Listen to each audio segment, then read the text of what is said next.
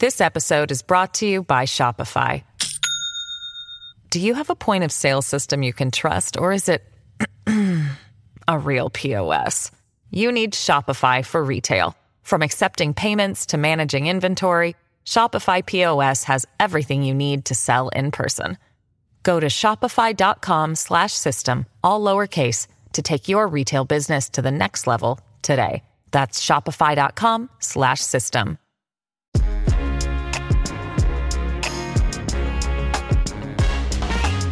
Welcome to San Francisco City Insider, the San Francisco Chronicle podcast on the people and politics making headlines in the city by the Bay. I'm Chronicle columnist Heather Knight. I'm talking today with Ben Grant, the Urban Design Policy Director at Spur, a San Francisco think tank.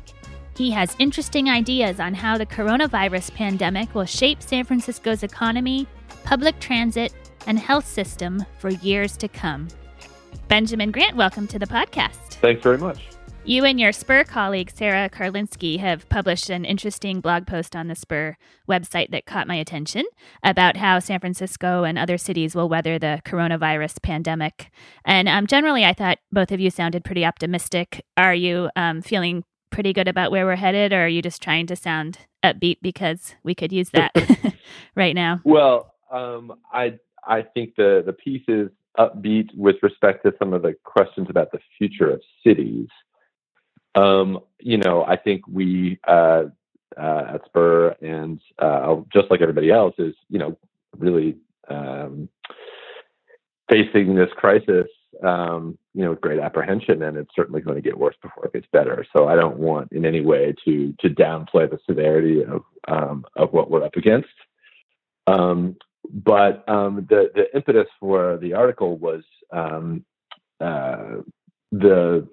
the concern among people who advocate for cities and the benefits of cities for a living and as a passion, to the tendency to start to feel doubt in these kinds of situations. Are cities part of the problem with respect to infectious disease and this pandemic? And is the argument for cities as fundamentally about bringing people together and the sort of virtues of that? Should we be reconsidering that? Is this going to have a lasting impact on the shape of cities and the fortunes of cities? And I think from that point of view, it is a bit more upbeat. And I think we conclude in the piece that cities have faced these kinds of threats many, many times since the beginning of human settlement. And it has always been a shaper of cities and a scourge of cities, but they've always bounced back. And they have also internalized a lot of lessons of how to cope with these kinds of threats and come back stronger, because that tendency of human beings to gather together for a variety of reasons is very, very strong in us as a species and is foundational to who we are. Right. And you talked in the piece about how cities have survived everything from malaria to typhoid to cholera to tuberculosis and often emerge better for it, like it may help them create a better sanitation system or improved hygiene. Why do you think that cities have to go through these disasters to realize some obvious changes that they should have made from the start? Sure. Well, I think that really touches on some fundamental challenges in human nature, not just with respect to cities. We tend to be creatures of habit, and we tend to get comfortable. And I think we all experience this in our ordinary lives, whether it's, trying to get up and exercise before work or, easier said than done. trying to cut out dessert or save money for the future. It's hard to change habits. Habits die hard in human society, and that's certainly true for cities as well. And it's really these periods of crisis that both force us and also allow us, maybe put in more affirmative terms, to give us permission to step back and really question how we do things and make the deeper changes that are much more difficult day to day. Right. Do you foresee any improvements that you think San Francisco will make after weathering this epidemic? Any kind of holes in our system you think are becoming more obvious? Well, first I should say that I think that San Francisco is handling this crisis extraordinarily well. Yes. I'm not a public health expert by any stretch of the imagination, but we have a culture that has a great deal of respect for science and for sort of the virtues of public health and the management of public resources. So we're not coping with the kind of open skepticism that you see in some parts of the country. No one's calling it a hoax. Mm-hmm. And we have a very robust and high capacity public health department. Mm-hmm. A number of people have referenced the AIDS crisis as being sort of the germ of that in many ways, when the city really rose to that crisis in a way that developed a very strong, very professionalized health department, as well as a political culture that shows a lot of respect for public health as a priority. That's kind of been baked into our civic culture for quite some time. And I think that's really bearing out right now, that we, as a city and as a region, have responded as aggressively as any place else in this country. And obviously the jury is still out on how this will play out, but it seems to be bearing some fruit in terms of starting to flatten the curve and so forth. Right. I agree with you that we're definitely doing better than most cities.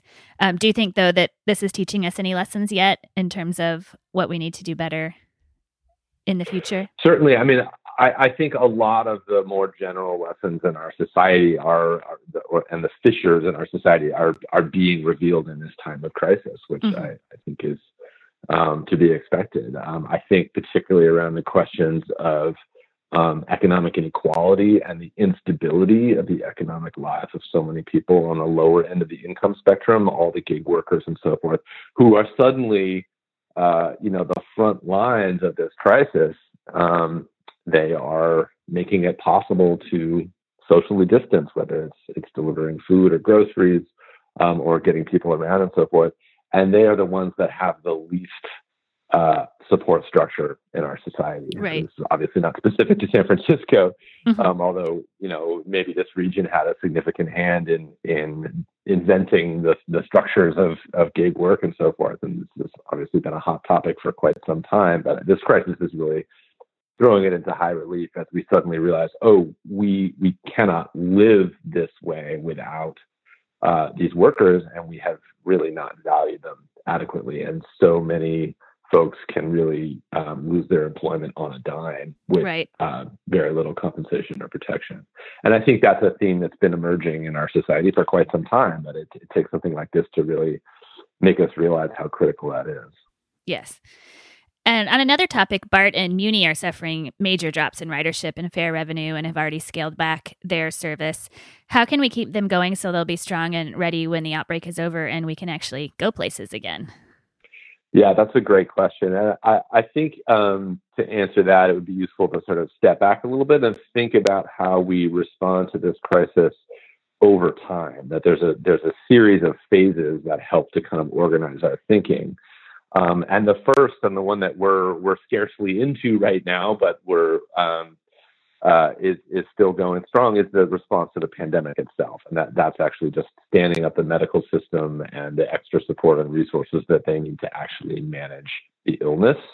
And I think that's, as I mentioned, a place where San Francisco and the Bay Area have shined, although certainly there remain significant challenges, and it's going to get worse before it gets better. The second phase that I think about is sort of mitigation of the damage and support for the systems that we need to continue to function as a society. And that's economic support, whether that's the checks that the federal government are going to be providing, or local business support, the mitigation measures to provide the moratorium on evictions and the forgiveness of late mortgage payments and so forth to keep people housed. We got to support what we need now so that we have it later. And that's kind of, I think, the phase that you're asking about right now. And then just to finish the thought, the next after that is how do we think about recovery and reinvestment? Because it's very clear to us that we are entering a major economic downturn. It is in many ways an economic downturn of our own making. We are deliberately turning off our economy for the sake of public health, and rediscovering that some things are more important than making money. I think that's part of the conversation that's emerging in this country right now. But of course, that's going to have very real, very human consequences. And so as we think about expending large sums of money to try to climb out of the hole that we are creating economically, we need to be very strategic about how we spend that money. And we want that money to take us forward to the world we're trying to create rather than falling back on familiar habits. And then finally, the last stage is, what does a new equilibrium look like? What do our cities look like? What does our policy landscape and governance landscape look like after we've recovered from this? What's different from before this crisis? Mm-hmm. You mentioned business, and one of the things that makes San Francisco so special is our quirky, really individual small businesses, independent movie theaters, bookstores, restaurants. Are you worried that a lot of them won't survive the new extension of shelter in places till at least May 1st, and it may go beyond that? What is the likelihood that these small places can weather this?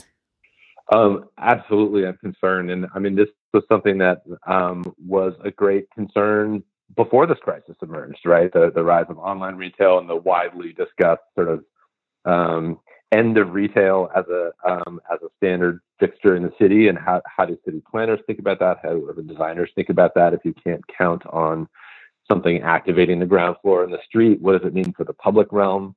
And then what does it mean for our local businesses and entrepreneurs economically, and for the character and flavor of city life? This is a challenge that's not unique to this crisis. This crisis will push it a lot farther, a lot faster, I think. And so there's a number of measures underway to try to support local businesses. Oakland is rolling out grants to low-income businesses to try to keep them afloat during this period, with this idea that we have to support the things that we depend on now, because when we come out of this, we're going to need them. And that goes for public services like transit, as well as for local businesses and so forth. I will say that I think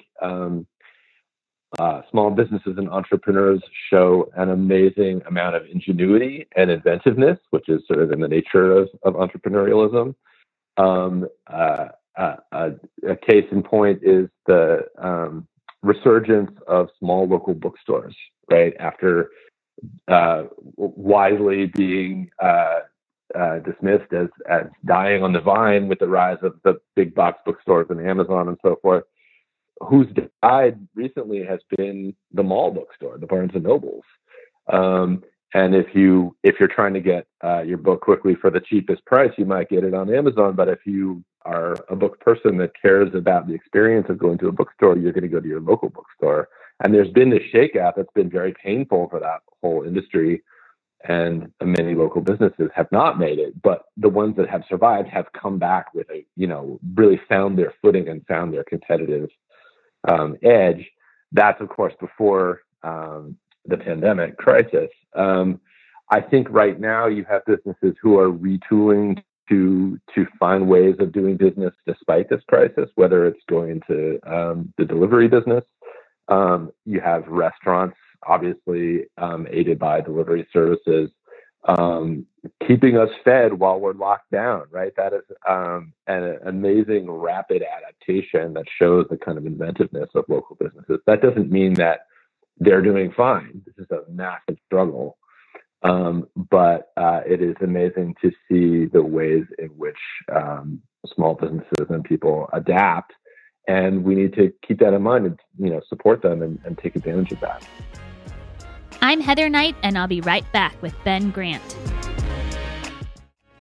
This episode is brought to you by Shopify. Do you have a point of sale system you can trust, or is it a real POS? You need Shopify for retail. From accepting payments to managing inventory, Shopify POS has everything you need to sell in person. Go to shopify.com/system, all lowercase, to take your retail business to the next level today. That's shopify.com/system. I'm back with Ben Grant, Urban Design Policy Director at Spur. I thought a really interesting part of your article was the importance of connection. What these days that's mostly virtual Zoom conferences, social media, and that brought up, quote, deaths of despair for you from suicide, alcohol, and drugs, and that those far outpace deaths from infectious diseases, but we don't often talk about them or really do anything in a major way to prevent them. Does the pandemic give us any lessons on that front, do you think? Well, this came up for me in thinking about cities and the idea that, with this kind of pandemic taking place, should we be questioning the virtues of cities and the value of living close to one another? I'm an urban designer. I'm very invested in the idea of public space and the ways in which cities do bring people together. And it's just really important to keep in mind, first of all, that infectious disease has always been a part of urban settlements, and occasionally, profoundly destructive. Whether you're thinking about the Black Plague or outbreaks of typhoid and cholera and so forth. And in many cases, we have learned to adapt our urban systems to manage for those challenges. So we've been able to build denser and denser cities by figuring out how to solve the problems that emerge from density. At the same time, when we look at where our public health challenges are today, there has been a real shift. If at the end of the 19th century, the middle of a big city was one of the least healthy places you could live. You were exposed to industrial pollution and the prospect of these kinds of infectious diseases, waterborne diseases, diseases of hygiene. And in many ways, we've seen that invert itself, even as over the course of the last century, people in the United States who could fled cities and moved to lower density environments, car-oriented environments. And we solved a number of those disease threats in cities, both through better hygiene and also changes to our economy. We don't tend to have smokestack factories in the middle of American cities anymore, partly because we've exported that elsewhere around the world. But our cities have gotten much cleaner and much healthier, also through a series of very aggressive regulations like the Clean Air Act and the Clean Water Act. Meanwhile, we have created in this country a sedentary lifestyle in the suburban environment. So a lot of our health crises are around obesity, the consequences of a sedentary life, chronic diseases that flow from that. And then on top of that, as the rural and small town economies in the United States have eroded, you have the rise of what Ann Case and Angus Deaton have referred to as deaths in despair, which is the epidemic of deaths by drug abuse, alcoholism, and suicide that are really diseases of social isolation. So when we think about, cities and health and settlement patterns of health, obviously this is tied up in a lot of factors of culture and shifting economics and so forth. But there is something very real about people being isolated from one another and the danger of that. We are social beings. And when we don't have contact with other people, it's very difficult for us to stay healthy. And if you look at the numbers, the impacts of deaths of despair, some 600,000 additional deaths would not be accounted for by other factors over the past 5 years or so. That's a huge number. That's more than the total impact of the 1918 flu pandemic. Wow. And, we've been talking with great alarm about the prospect of 100,000 to 200,000 deaths from COVID-19 in this country. That would still be less nationwide than what we're seeing from these deaths of social isolation. So it's not in any way to dismiss the challenge we're facing in cities, but to simply put it in perspective and understand that isolation is every bit as important as human contact. Yeah, that's interesting. And while we're talking about human contact, I think it's also important to take account of the importance of human contact in cities right now as we live through this. One thing I've noticed in my neighborhood in Oakland is that because people are stuck at home right now, they're around in their neighborhoods a lot more. Yeah. And they might not be riding a BART and going to work every day, but there's a lot of human contact going on. And I think a lot of people have felt this. People are out walking around in their neighborhoods, carefully stepping around each other and socializing. And it's kind of a fascinating sort of vibe of like, how much space do you give people and how much interaction are people wanting?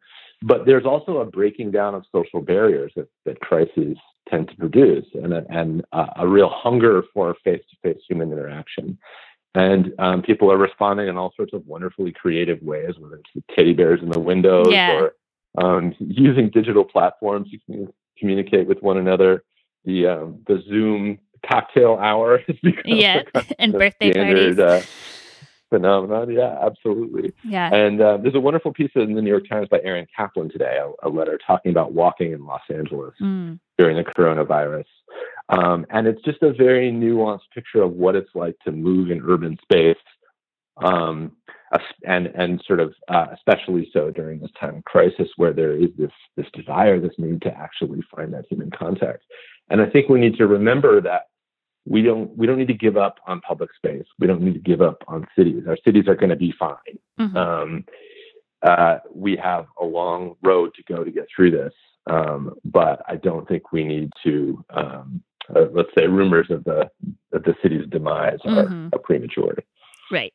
I'm actually finding that people are feeling more proud of San Francisco than they have in several years because of City Hall and the health department, and everybody else's response to this challenge has been pretty amazing so far. I think that's right. It's playing to our strengths in some ways and reminding us that we do have these deeply held values of respect for public service and for public needs and science and a real investment in taking care of one another. And I think in this period of extreme economic expansion and housing crisis and homelessness, it's been so difficult for us to be in touch with those values because we are facing some very intractable, challenging problems. And here's the thing that is really bringing out the best in us. And I think we need to listen to that and remember that. I think that's right. Well, that's a good note to end the serious questions on. And now I'd like to go to our famous lightning round. Okay. What is your favorite place? Since you live in Oakland, you can respond Oakland or San Francisco. It's up to you. What is your favorite place to get a burrito? Gordo Taqueria. All right. What is your favorite movie filmed in San Francisco? Oh, that's very hard. It's a controversial question. I was knocked out by The Last Black Man in San Francisco. Yeah. That's a recent one. That was great. Where's your favorite place to get a stiff drink back when bars were open? Pandemic edition, in appreciation for their response to this by protecting all of their workers, but also a longstanding love of mine, Tadich. Yes, great place for a martini. What was your first concert? My first concert was the Go-Go's at nice. the Greek Theater in Berkeley. Oh, I love the Greek. In 1984. That's a good one. What was the last book you read? I am currently working my way through Angle of Repose by Wallace Stegner. I love that book. Trying to give myself a little bit of a Western studies curriculum. Last question. What is something you always make sure to squeeze into your busy day? Making some music. And that's been a real pleasure during this time at home. And I've been doing some online performing too. Oh, wow. That's awesome. Well, thank you so much for joining me today. It was good to talk to you. Thank you so much for having me. Thank you to Ben Grant for joining me today, to King Kaufman for producing this episode, and to you for listening. If you want to support San Francisco City Insider and the newsroom that creates it, become a member of the San Francisco Chronicle. Find out more at sfchronicle.com/pod. I'm Heather Knight. Thanks for listening.